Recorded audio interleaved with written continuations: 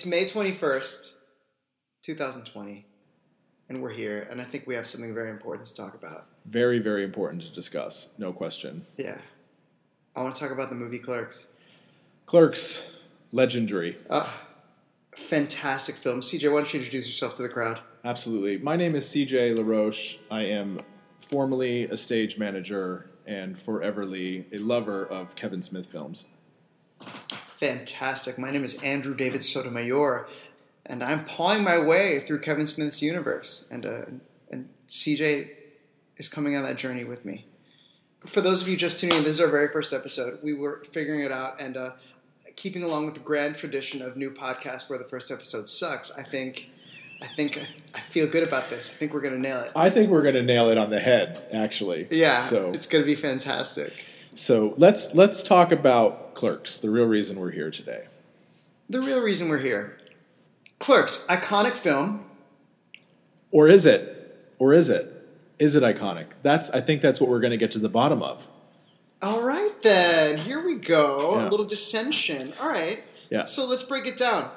We're exploring Dante's life. We just followed these two people. I watched this with my fiancé the other day, and he was saying, I have such a special place in my heart for this movie, and the first thing he said to me was, they're just talking.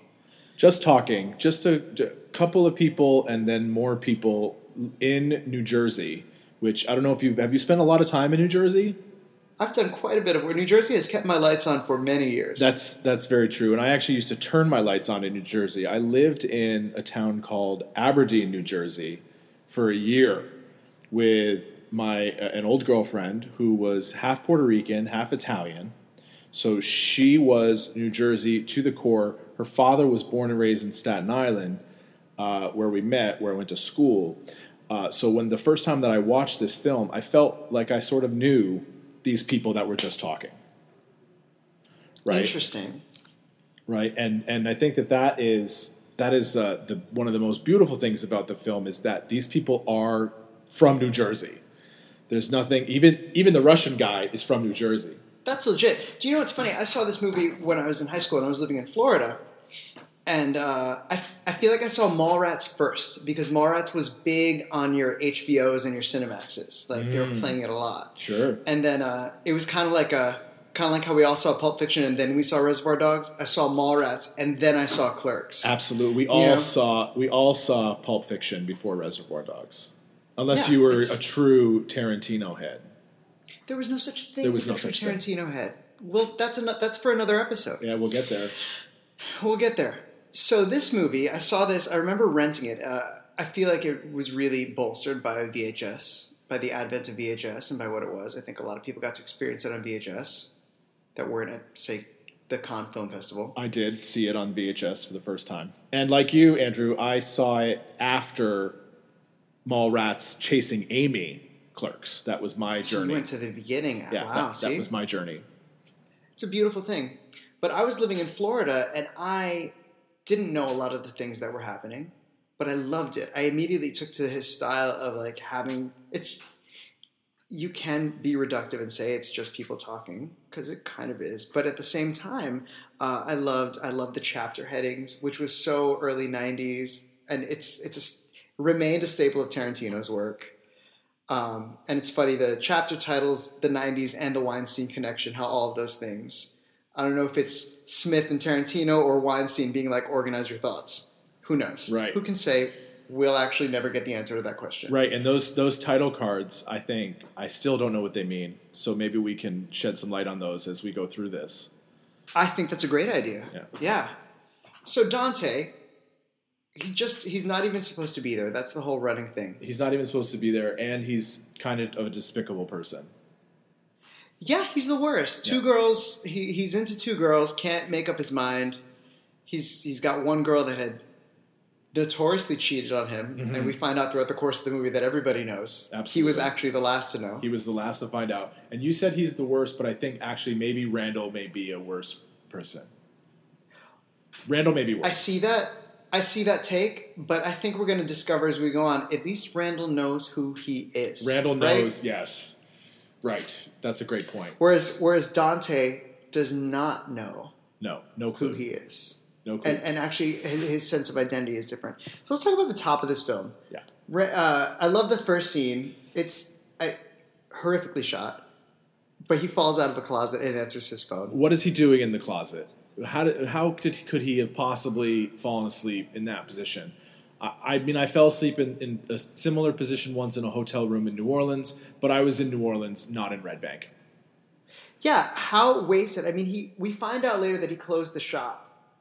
But, like, how wasted did he get after closing the shop that he laid down in his closet? And what time does that Quickie Mart actually close? You know, little known fact about Clerks the film is that Kevin Smith used to work in that very shop. And you know the reason that we find out right in the beginning that the locks have been gum, right? Someone put gum in the lock to open the window. That plot point exists because they could only shoot the film at night in the store from 10:30, 11 o'clock, whatever time that Quickie Mart closed until the morning. So they created that plot point for convenience to black out the windows so that we believed that it was daytime, but in fact it was overnight. That's amazing. I did not know that, and I pride myself in knowing all kinds of details like that. That's fantastic. Yeah, well, going back to the girlfriend who lived in New Jersey, I needed to make sure that I knew a bunch of things about New Jersey things. Yeah, and I was a theater major, and I figured I should learn about New Jersey films, and that would maybe impress her a little bit. That's fascinating. So, watching the movie again after living in New York for 12 some odd years, I understood a lot more. Having worked in Jersey, having worked specifically at South Jersey, like having a nice little Asbury Park life. I didn't even know what a bodega cat was. I always wondered why the shot lingered on the cat.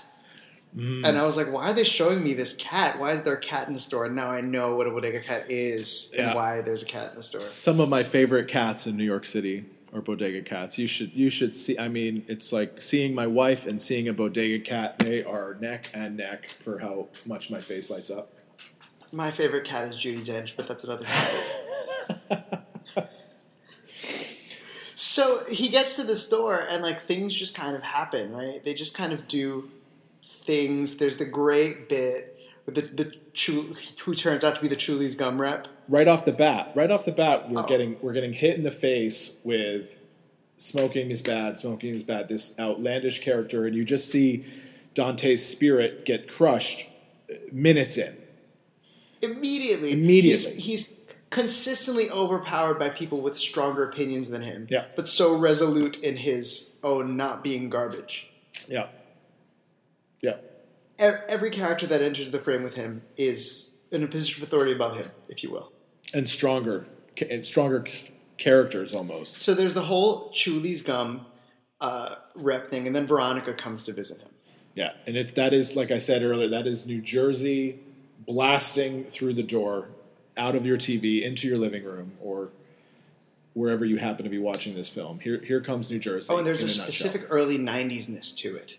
Do you know what I mean? This is an interaction that could only happen in the early 90s, where we're not quite sex positive, where there's this whole very macho-ness thing happening. Like, their dynamic is so... She is obviously in charge of this relationship, but he is dragging his feet, and she is still going along for it. She changed colleges to be closer to him. She's trying to get him to not be garbage. She's putting so much effort into him. It's a very... She wants him to improve his life. Yes. And we don't really know. We sort of... I mean, I sort of feel for him in the beginning of the film as she's, sort of nagging him along. And you're looking at the film and you don't realize the guy is 22. You think he's like 32. It's true. And, in this position. And you think, well, yeah, I mean, she is nagging him, but she has a point. And then you go back and when you watch it later and you realize from the jump that he's 22, you're like, hey, give the guy, leave the guy alone, give the guy a break. You don't know what he's doing behind her back at the time. And we don't know what he's doing behind her back, but he sure does give her shit about the 36 dicks. He cannot handle it. He can't handle it. However many women he had sex with, and I think if she had said, I've had sex with, 11 people, he may have been fine with that, but he couldn't handle blowjobs, which was so interesting. His fragility is put right up to the forefront in that moment. And why he's always a grass is greener kind of guy. Why he would rather choose somebody that is abusive, essentially. Caitlin is terrible to him. Caitlin's awful. But he'd rather be in that. And he knows, that's the beautiful thing. He knows that she's cheated on him multiple times. But he just can't commit to Veronica. There's something about a woman putting her head in another guy's lap rather than sitting on another guy's lap naked. That's one of the best conversations. That fight is so good. Fascinating. He says, I'm paraphrasing horribly, but he says something like, now every time I kiss you, I'm going to taste 36 dicks. Yeah. 37, including you, Dante. You know, on the rewatch, you know what I was shocked about? I was shocked at how late Randall comes into the picture, because Randall figures so prominently in the actual arc of the story and in the mythos surrounding the clerk's characters. Randall Graves is like very important. Randall shows up a little bit late. Very late to open the video store. Love the video store. I remember I spent in my youth so much time in a video store and those hard black cases. And it was so weird because it was Blockbuster that started the whole the actual like paper cases up front, and you take the case behind it. Whereas like your suburban ones always had like the black case thing. Yeah, they put them in the black cases to send you out the door. The factory, retail presentation was, wrapped in plastic and out on the shelf, and you took that to the front counter and they gave you the black case. We're dating ourselves, Andrew, a little bit. We're totally dating ourselves. We're obviously men of a certain age. I will say this. I did want to be Randy from Scream for most of my life. Randy was the video store clerk. Oh, the good guy, not one of the two killers. Right. Yeah, no, not one of the two killers. Yeah. I really wanted to be a video store clerk so bad. And so it's funny. I had that feeling, and I identified with Randall. I thought it was so cool to work at a video store. It's such a cool boy's job. For sure. And he was such a dick about it. Like... Yeah, the whole thing with the customer up front, where he pretends to be a customer, he's like, "I'm going to get that video first for no reason." Like, yeah, just to mess around. Again, New Jersey.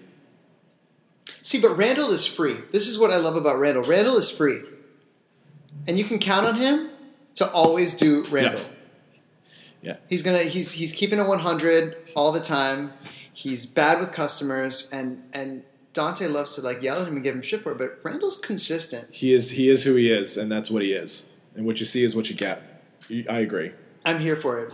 So I feel like the turning point in this film is the infamous Return of the Jedi conversation.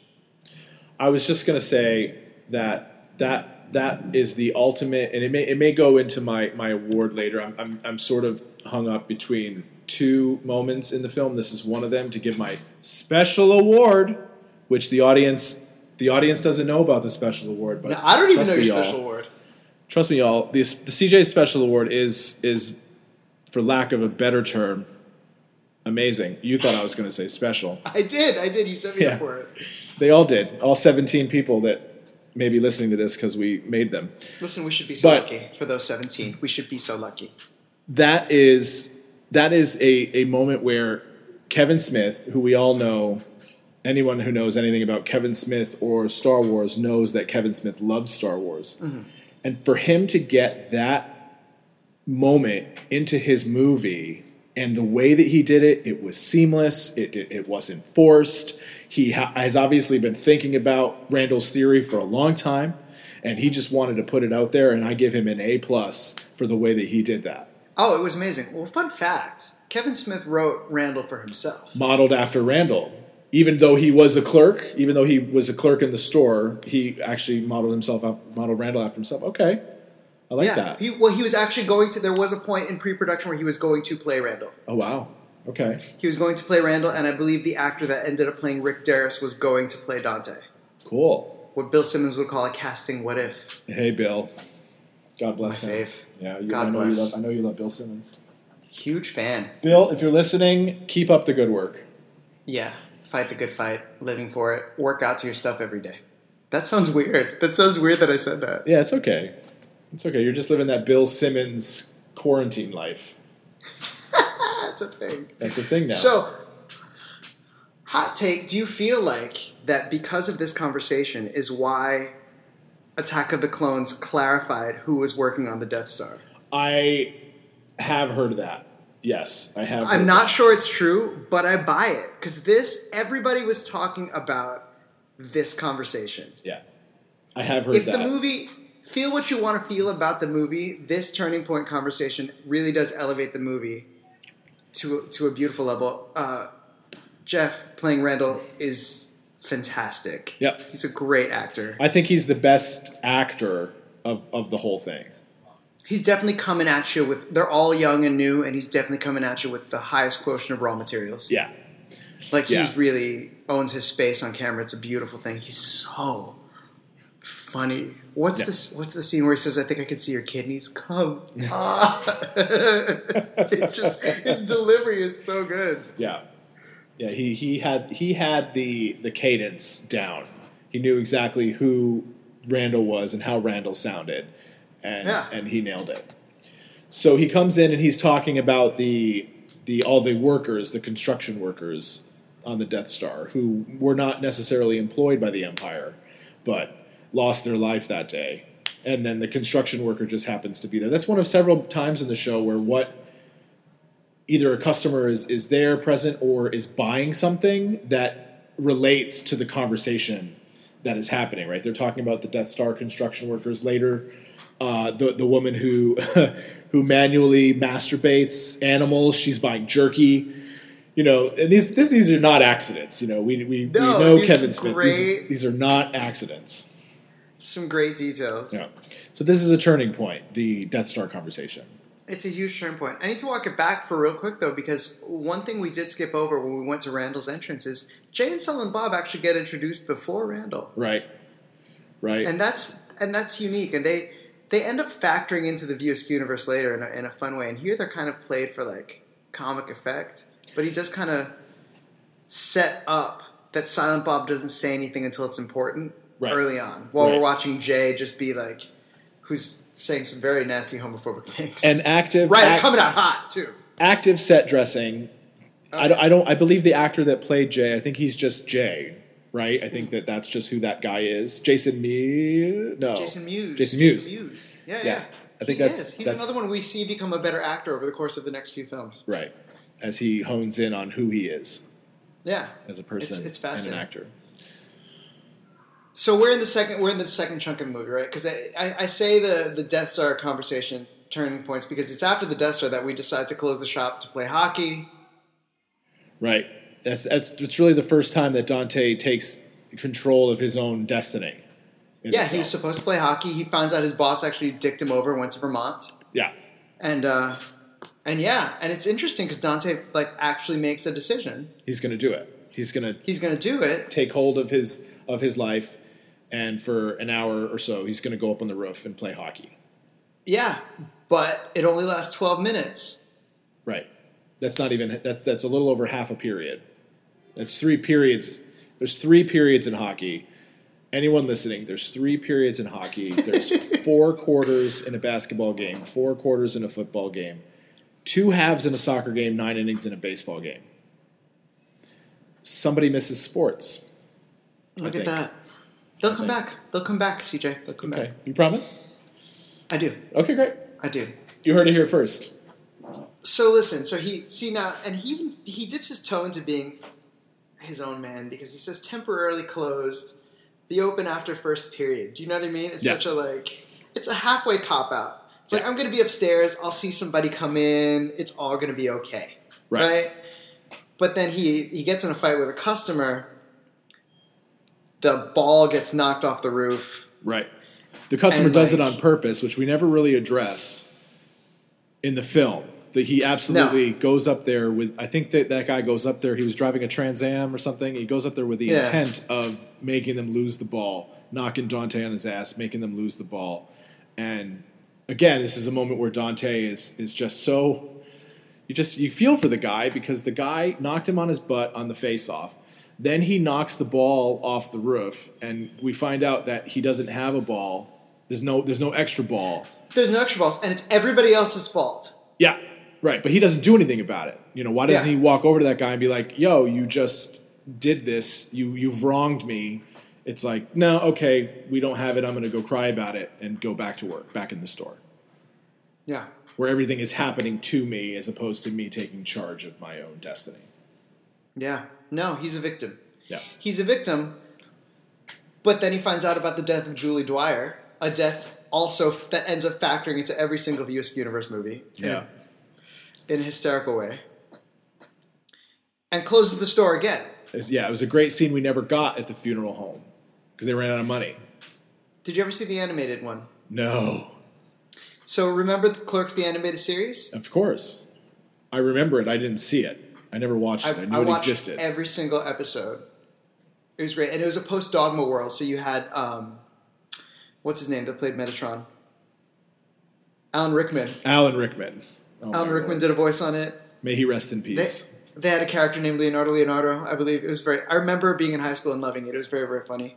But for the 10th anniversary release of Clerks, what they did was they animated that scene with the animation style from Clerks, the animated series.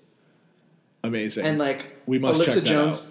Alyssa Jones is at the funeral. They got Joey Lauren Adams back to voice her. It's pretty spectacular. It's ridiculous. When you watch it, it's like there was no way you had budget to film this. Like you've got to have extras. You got to have a coffin fall over. Like it's honestly more interesting when they made it Tarantino's briefcase. Like it's better that I don't know what's in it. You're right. I trust that the director and the characters know what happened in there.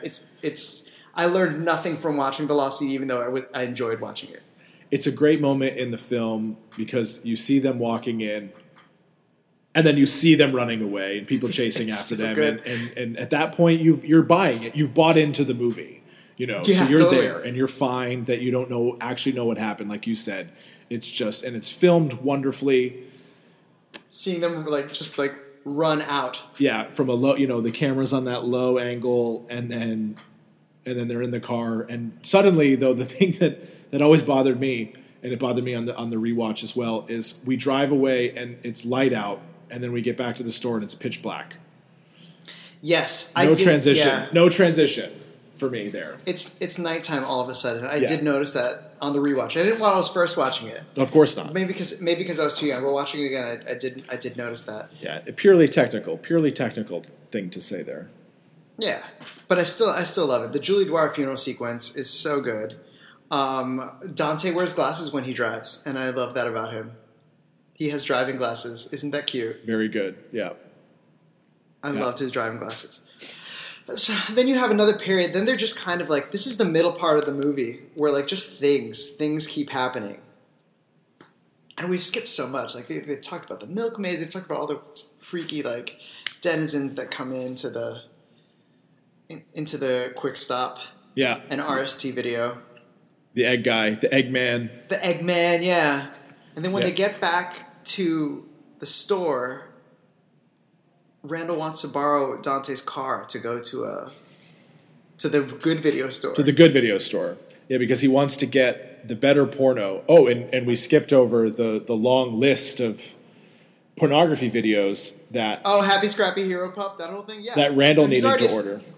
He's already established that he's got a collection at the theater, but he wants what does he want? Best of both worlds? Yeah. Horrible. Yeah, and another... Not that it's a horrible porn, just that he's so vocal about it. Another funny behind the scenes is Randall, the actor, got that list and actually asked Kevin Smith to take some of those names off of it because he felt self-conscious about saying all of those names out loud, and apparently gave the list, had the conversation with Kevin right before shooting, gave the list to Kevin, and I think in true Silent Bob fashion, Kevin added more names and gave the list back to him. It's so good. It's so good. What was the video you wanted? Happy Scrappy Hero Pup. It's so funny. I love the scene of Randall falling to his knees at what's probably a Blockbuster or a Hollywood. Do they have Hollywood Video in Jersey, or is that just a Florida thing? No, Hollywood Video definitely made it to made it to Staten Island, so it must have made it to New Jersey. Yeah, I remember Hollywood Video was pretty. It was pretty cool, but it was the competitor. It was the scrappy little competitor to Blockbuster. Yeah. I had the dual memberships because heaven forbid they don't have something at Blockbuster. You just dip over to Hollywood Video. Sometimes they didn't. See, mine was Blockbuster and Movie Gallery. We had a movie gallery, and that was the other one. And movie gallery was red, Blockbuster was blue. It was a thing. VHS culture. We have to have a whole episode on VHS culture because that shaped my movie viewing. It shaped these early '90s directors' careers. Being able to go to a video store and take in things that only got limited releases. Like, rent the movie straight to video. It wasn't a bad thing back in the day. It wasn't an insult. No. It was okay. Your video was, your movie was going to get out there. People were going to be able to rent it. You were going to be, you were going to be seen. That's the most important thing for an artist. Oh yeah, and it was pre-Mockbusters because then they started when video store culture became popular. Then you had the filmmakers that would make cheap versions of A-list movies and send them straight to that. That's when being sent straight to video became a thing. Right. Like the Tales from the Crypt 3. It happened. It really happened. We've gone off topic. We've gone off topic. We have, which I think we're going to do a lot. We're going to do that a lot, I think. I think so. But I'm happy. I'm happy about it. Because I feel like the conversation is vibrant, CJ. I feel like It's vibrant, it's alive, it's moving. Absolutely. It's like being out with us at a bar. You just never know what we're going to talk about and if we're going to listen to anything you have to say. That's what it's like. I might just be thinking about what I'm going to say next, honestly. And at any given point, it's an option. Yeah. All right, so we're in the Act 3 situation of Rick Derris comes in, calls Dante out of shape. Yes. But like he talks about Dante like Dante is morbidly obese. Like it's really uncalled for. Yeah. And he's actually super skinny. This is what killed me. Like I was like, you're just wearing a big sweater. Yeah, he's not going to be confused for a world's strongest man. He does not have a bodybuilding competition to be at the next week. He's just a little guy. Yeah. Not even, I shouldn't say little. He's just a guy who's not fat. But Dante is not even remotely fat. And that's coming from a fat guy, or formerly a fat guy. I've lost a lot of weight in quarantine. Quarantine looks good on me. You look fantastic. Well, you look good on quarantine. You stop it. Keep coming.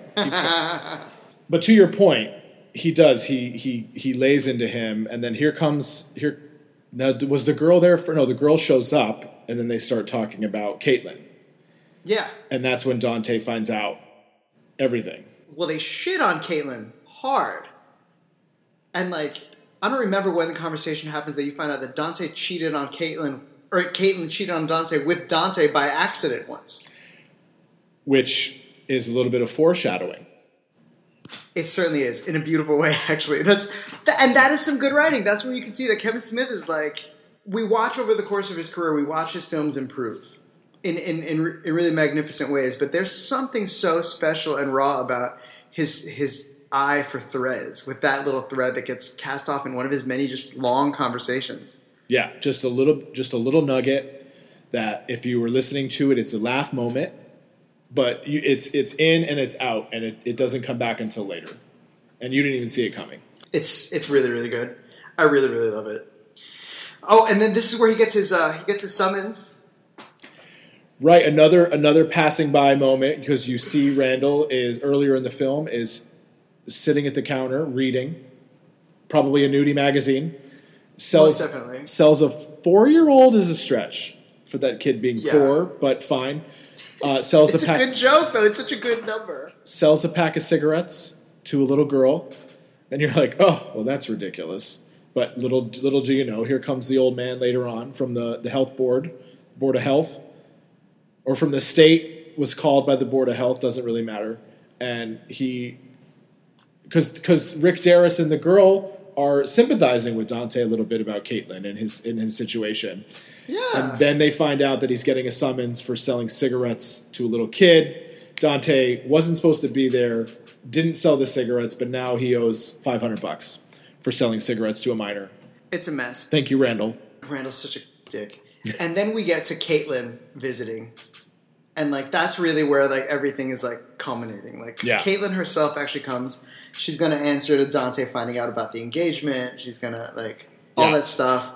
All the things that you've heard, and it was kind of heartbreaking to really realize now that I'm in a relationship and like I'm older, I can understand the severity of the fact that he's been talking to Caitlyn late at night on the phone for the past 2 weeks behind his girlfriend's back. I understand now that is inappropriate that he did that. It's emotional cheating. And he's developed an emotional attachment to Caitlyn. It's a terrible thing. A reattachment. And so she comes back. And we finally get to see her. We've just been hearing about her this whole time. Wondering if we'll ever see her. And the way he sets that up, too, where Dante is walking away from the camera, and then the door opens, and he turns. Caitlyn, cut to a different scene. Yeah. Cut, I think, across to the video store with Randall and Veronica. It's a video store. Where Randall is attempting to do his boy a favor, but he does him a great disservice in the end. Randall is consistent. Randall's giving you Randall. And I love that after the fight, he says that. He's like, you literally told me you were incapable of making your decision. So I told her that you choose Caitlyn. I did it for you. I did it for you. I was helping you. So Caitlyn, they decide they're going to go on this date. So Caitlyn goes to the bathroom. Dante goes home to change. Yeah. But before she goes to the bathroom, Randall and her have a conversation, and you see just how good a friend Randall is when he tells Caitlyn, if you break his heart again, I'll kill you. I'll kill you, or something along those lines. So, but Randall really cares about Dante. He does. Like, as a terrible person as he is, he really cares, and he's very, very loyal. All right, so you're Dante. You're working at the Quick Stop. This guy needs to take a shit in the bathroom. Yeah, Do you give him the nudie bag and sell him, like, he's obviously going to go masturbate. Right. It's been a horrible day so far. Yeah. Nothing is going right. The woman of my dreams is going to get married to an Asian. What is it? An Asian design major. An Asian design major.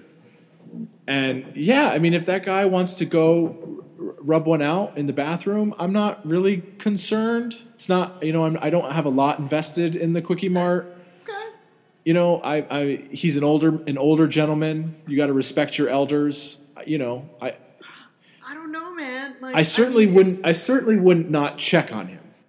He's been there all afternoon. Yep. He's in the bathroom.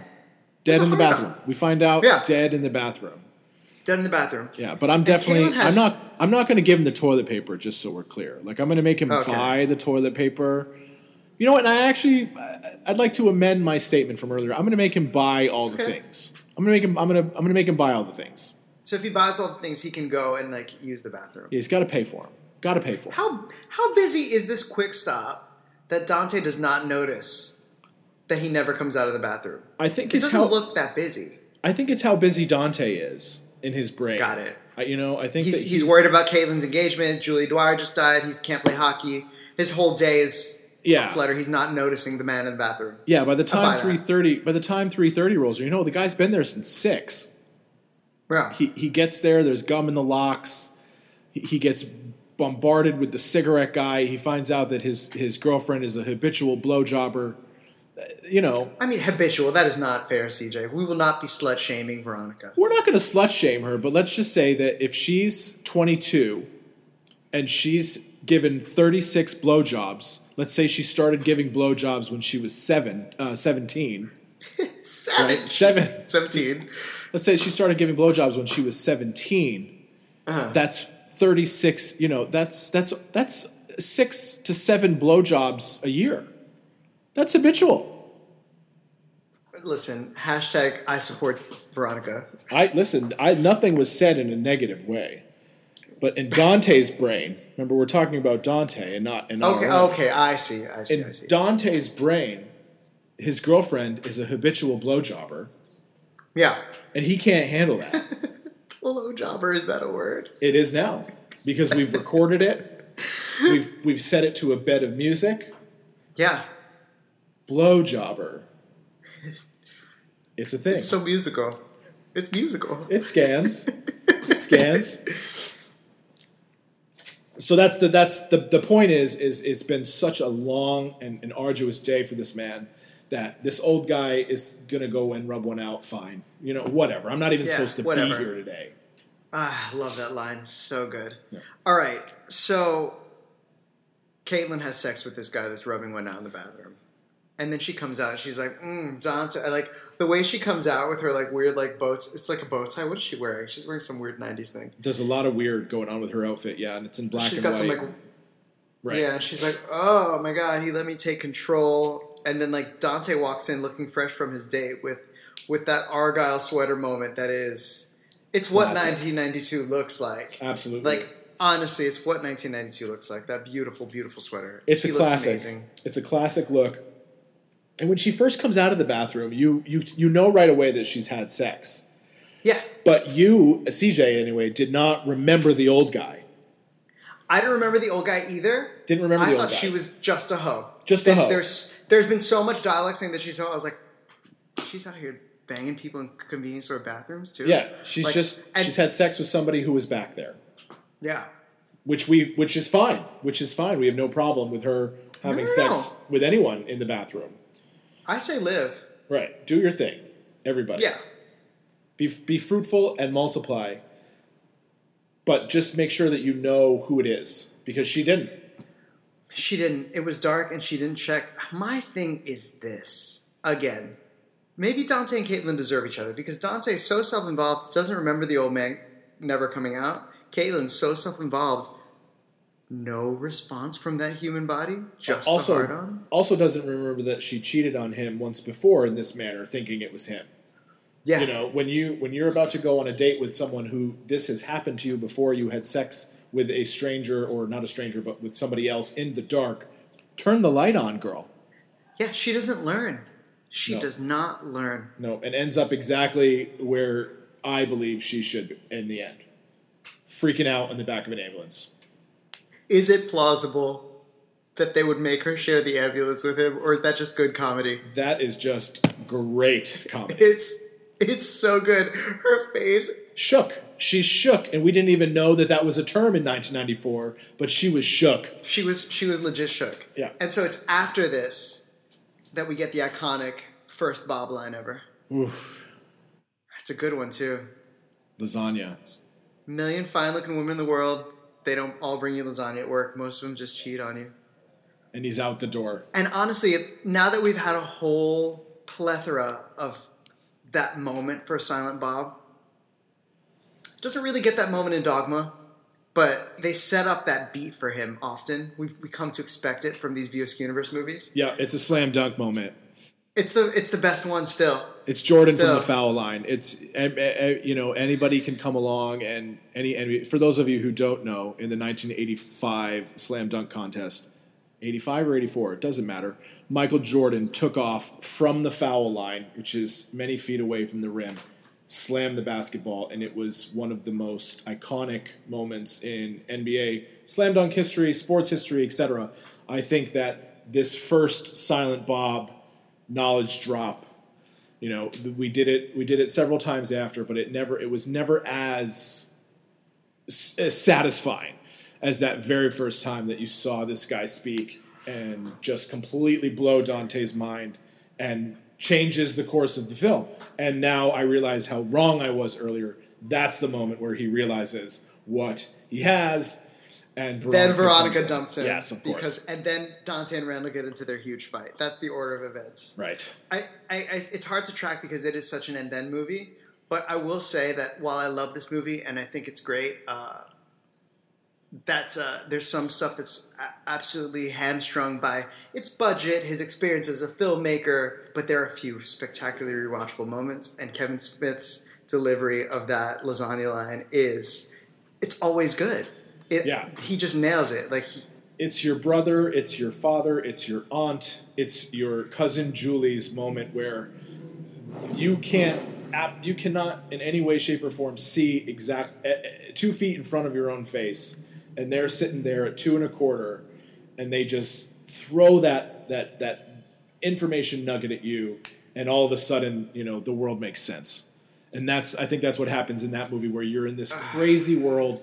That woman just fucked a guy in the bathroom, a dead guy, who had an erection lasting longer than 4 hours, mind you. He should have called his doctor. He was dead. But she's just fucked a dead guy, and you just can't imagine that anything in this world makes sense until Silent Bob is no longer silent, and now suddenly it's crystal clear what needs to happen.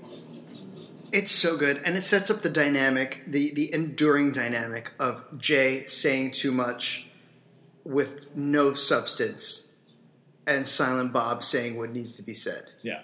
He speaks when it's important. How did Jay and Silent Bob meet? That's explained at the beginning of Jay and Silent Bob Strike Back. Then we'll get there. We'll get there. But those two folks, their pairing is iconic. Their pairing, Jay and Silent Bob's pairing, is iconic, and I don't think that anyone can argue with that. Hot take: more people know Jay and Silent Bob than have seen these movies. Absolutely. Like, you know that look. They were so popular that they had a cameo in Scream 3 out of the blue. Out of nowhere. And it felt okay. It wasn't jarring. Yeah. Well, it wasn't Scream 3 was goofy as all hell. So. Yeah. It wasn't jarring. Jar Jar. God rest. So then Randall really lays into him. And this is where they both have their identity crisis. Randall's like, I know exactly who I am. Yeah. And I do me, and it feels good. You think you're better than everybody. And your shit is all fucked up. And you think that the world is just happening to you. And you're not doing it, and you don't do anything about it. And I tried to do something for you. Yeah. He has no agency. No agency. Right. No. At least Randall makes decisions. He's like, hey, I need your car. I got to go buy a video that I want. Yeah, that's a dick move. But at the same time, who got the video he wanted? Randall. Yeah. Randall is unafraid. Dante is unafraid. Dante is very afraid. But through this conversation, I think something starts to click inside of Dante, and I think that as we approach the end of the film, we have hope. We have hope for Dante that he may be able to patch things up. With Veronica, he may be able to go back to school. He may be able to start taking charge of his own life going forward. Yeah, no, it ends hopeful. I feel like he's learned some kind of lesson, and it's good. And then the great when Randall just tosses the "I assure you we're open" sign in at the end. It's like, you're closed. At the end, it's a perfect ending. I love that that's not the original ending. Oh, the original ending! How different this conversation would have been. How this conversation may not have happened at all. That is absolutely the ending. It's so good. It's the right tone. It's perfect. All right, it is perfect. What really, really worked about this movie for you? It could be one scene. It could be a big picture thing. It could be. I think I'm going to go. I think I'm going to hark back to what I said in the beginning. Is that this film takes place in New Jersey, and there's no question for me that these people are from New Jersey.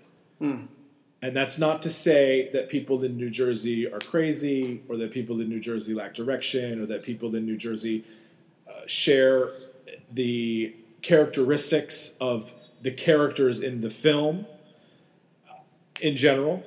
However, I knew exactly where I was the second time that I watched this movie after having lived in New Jersey and spent so much time in Staten Island. I knew exactly where I was and who exactly I was watching.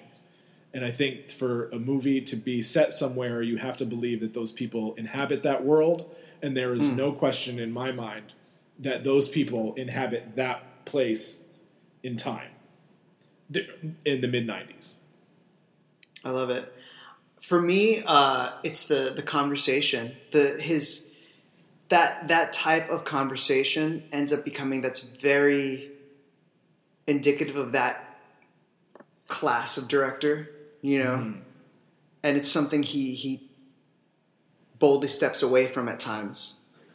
And then when you get back to it, it really feels right. It's such a good the banter, the level of banter, and also I was an overnight clerk at CVS for a while. Well, you learn something new every day. Well, listen, this is what friendship is about. I was an overnight clerk, and honestly, that overnight manager knows more about me than some of my best friends do, because that banter and that conversation is real. You get really, really, really dark about stuff, and oh my god, and we got robbed. I fell asleep behind the eyeliners one night. Like, maybe that's why I have a closeness to this movie, because I did live a similar Florida version of this life at one point. You had a unique relation to the experience of those people. I want to know why the eyeliners. What were you doing back there with the eyeliners? Here's the thing. Do you know those big eyeliner kiosks? Sure. That have like all the different colors and they rotate? Oh, absolutely. Do you know those don't come full, CJ? Somebody has to put the eyeliners in there. And you did, but you fell asleep whilst restocking the eyeliner carousel. I did. Okay. I did, but it is somebody's job to put those eyeliners in there. And I laid down. I had gone to a water park. This is the most Florida story I could ever tell you.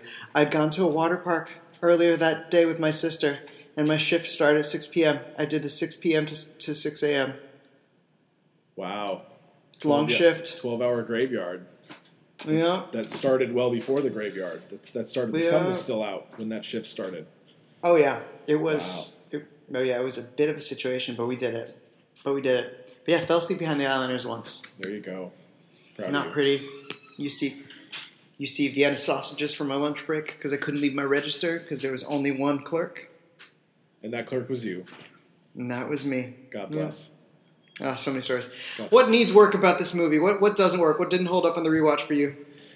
The thing that did not hold up for me was the pacing of the film and the editing. So pacing or editing in turn the pacing. It was very choppy.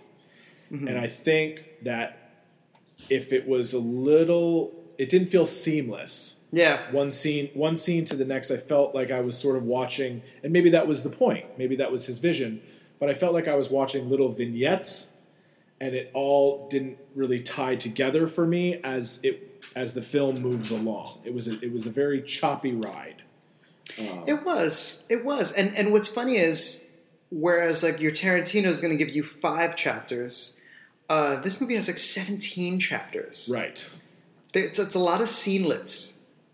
A lot of scenelets, and they're all. I think they're all great. I don't know what ones you lose, but I think if there was just a little bit more, if you had a little bit more of a transition between them.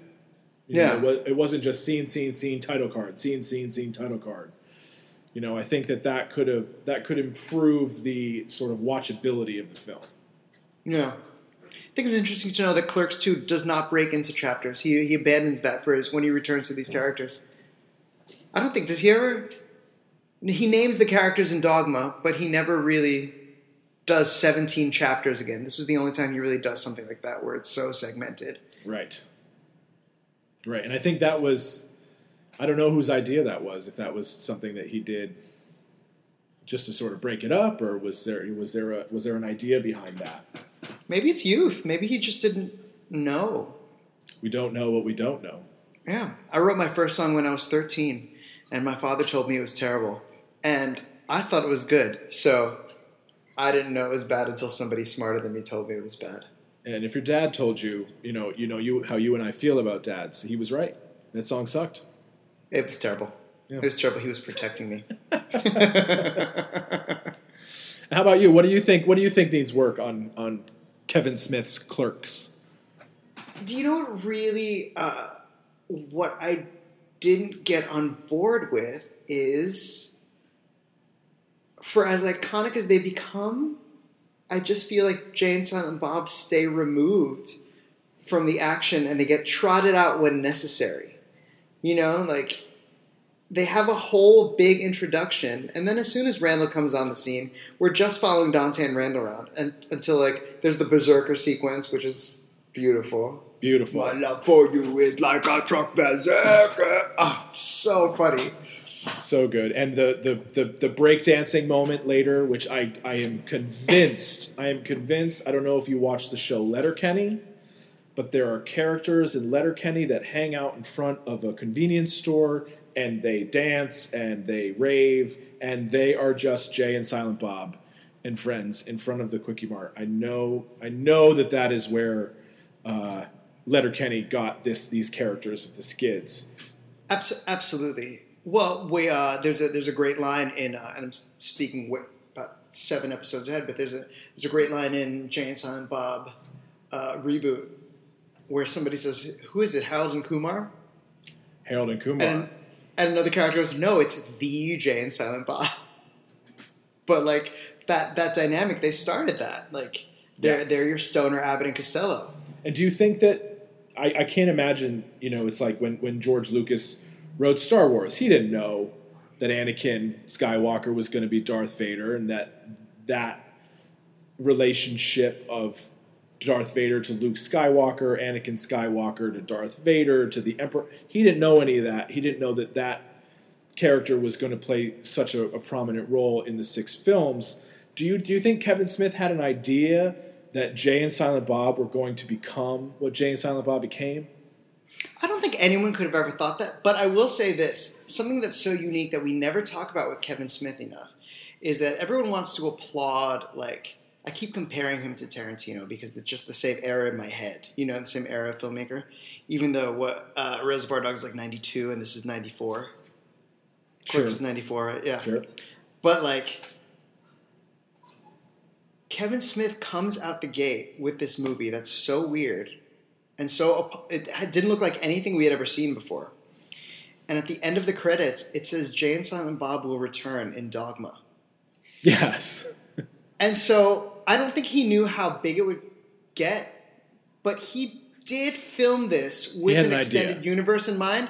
And his idea that the next one was going to be Dogma, the special effects laden monstrosity that movie ended up being. The fact that he thought that this black and white film was going to garner me enough Hollywood support to be able to make that, it's a strong power move on his part. Sure.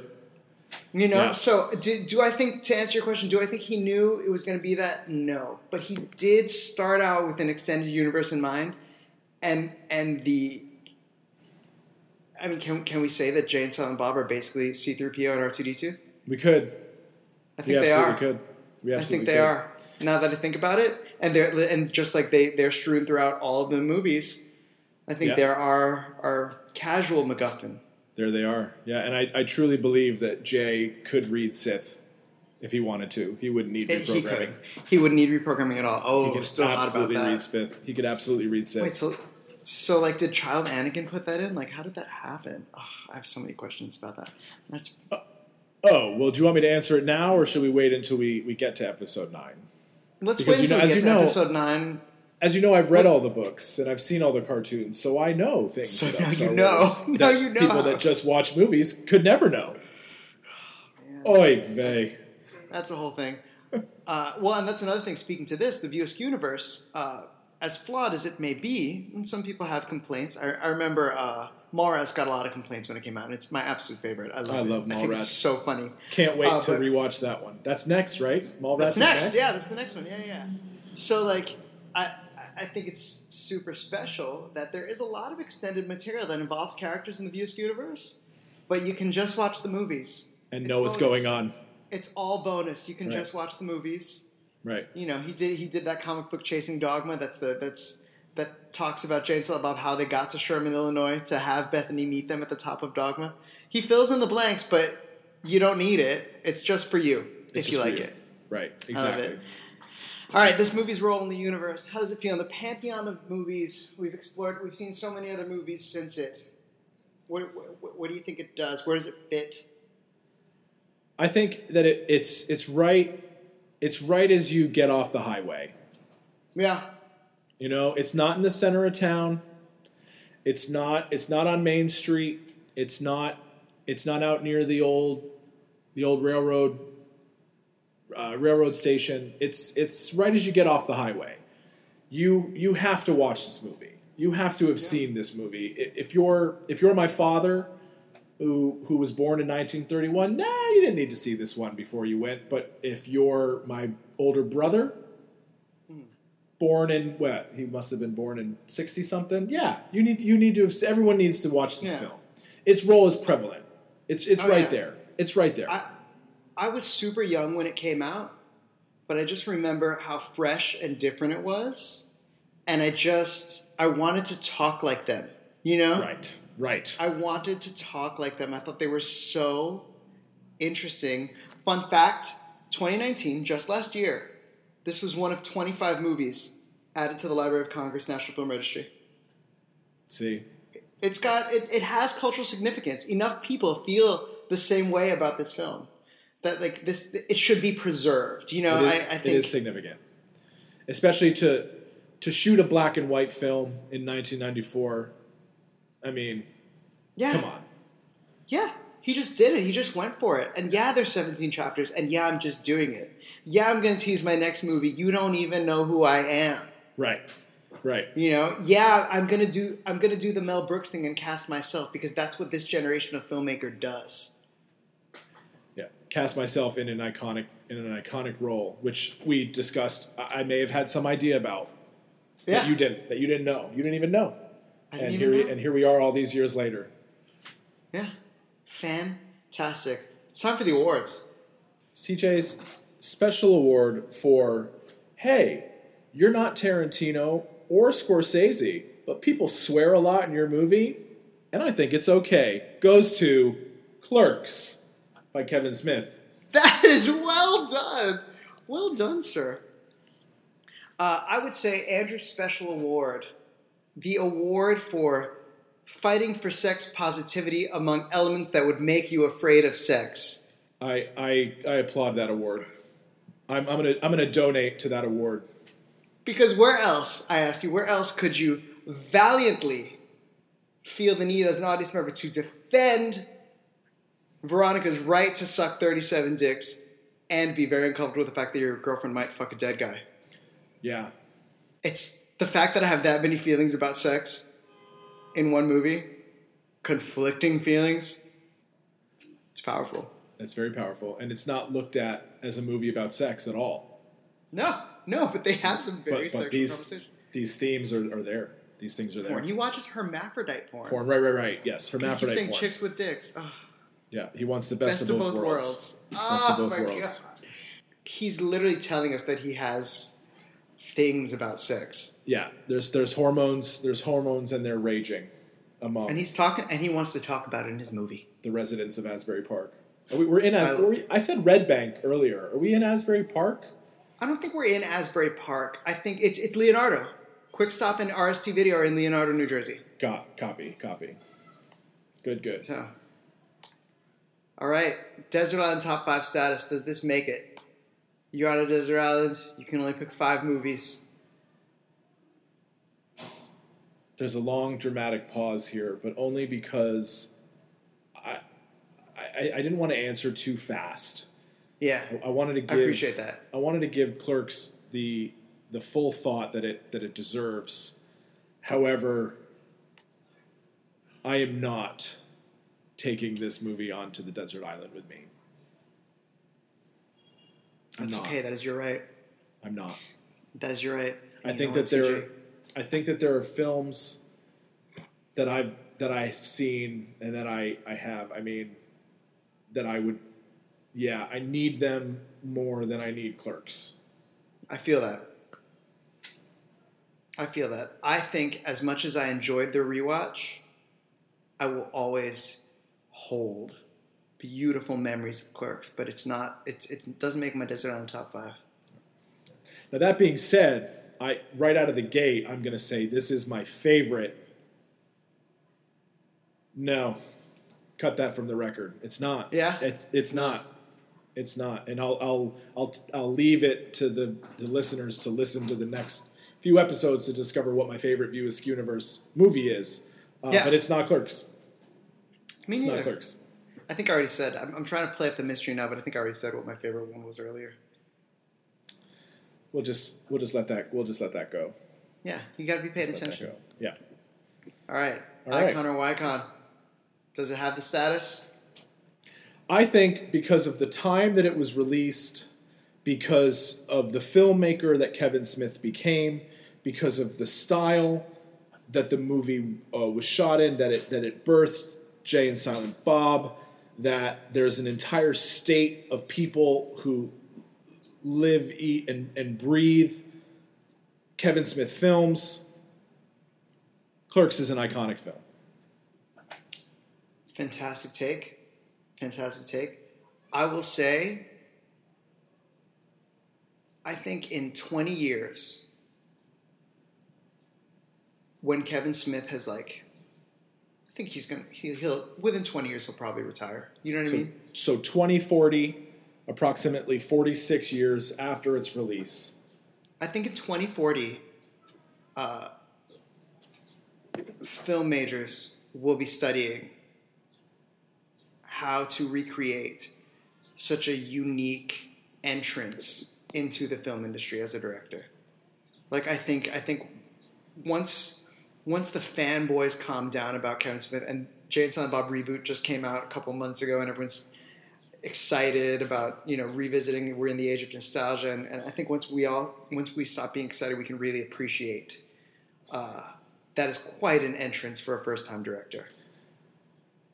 In the independent film market, and that no one came to the premiere. There was only one person with any sort of influence that came to the premiere. I think the guy's name was his last name. It was a bird last name. It was like Hawk or something. He happened to be on the advisory selection committee for Sundance, and he saw Clerks, and that's how it got to Sundance. But apparently, at the premiere in some New York City small film festival or something, no one came except this one guy. It's hilarious, and we had never seen anything like it. We've never seen anything like it since. I feel like the movie Waiting could not have existed without the movie Clerks. Agreed. Waiting. Agreed. I remember watching Waiting and being like, "This is awesome. This is hilarious. I saw this. I've seen this already." Yeah. No, right. Absolutely. So it just started a whole dynamic of film, and it like I said, it's flawed. The universe is flawed. The film is flawed, but it's beautiful for what it is. I think it's definitely beautiful. An iconic movie. National Film Registry. Yeah. But, I don't know. I want to look at that list because I'm sure there's something like is Titanic in the National Film Registry, because I've got opinions. Yeah, well, Victor Garber was in Titanic, so I don't know what that means. Vic. I don't know what that means. But I love him. He was also in the movie version of Godspell. Oh, sure he was. Yeah, he was Jesus. Yeah. He was Jesus. Yeah. Godspell is Jesus. Jesus Christ Superstar is Judas. I always. Yeah. There is some mix-up that happens in my brain. Well, also in Godspell is weird because like John the Baptist and Judas are the same actor. Right. That's Right. John the Baptist 60s. Got his head cut off. They beheaded John the Baptist. Yeah, that's the Salome plot, right? They being the Romans, I believe. Really? Yeah. I don't know. It's funny. I was raised in church, and I've just forgotten so much. Yeah. Oh well, CJ, this was fun. I agree, and I'm happy we did this. I am looking forward to the next time, and I apologize to our listeners if there's any sound kerfuffles because I'm recording not on my original intended source. So if I sound like crap, that's on me. That's on me. But you came around and you did it. I'm sure my audio is not going to be. It's the first episode tradition. Yeah, I think until we get sponsored by Squarespace, we're just going to have to deal with some of these things. Listen, right now we're sponsored by Quarantine Life and Friendship. Amazing. So what is our sign off? How do we get out of this? I don't know. What are you feeling like? Where are you at? I thought we could find it organically. I don't know. We'll sleep on it. We'll sleep on it. Clerks is an icon. I had a joy talking to you about it. I had a ball rewatching it. Well, we're gonna be back next time with an in-depth look at Mallrats. Oh, love Mallrats. Which takes place one day before the events of Clerks. Yes, because Julie Dwyer's death figures prominently into its MacGuffin. We are excited. And we are excited that you were here with us today, and we can't wait till next time. Yeah, it's going to be beautiful. You're beautiful. You're beautiful. Good night, CJ. Good day, sir.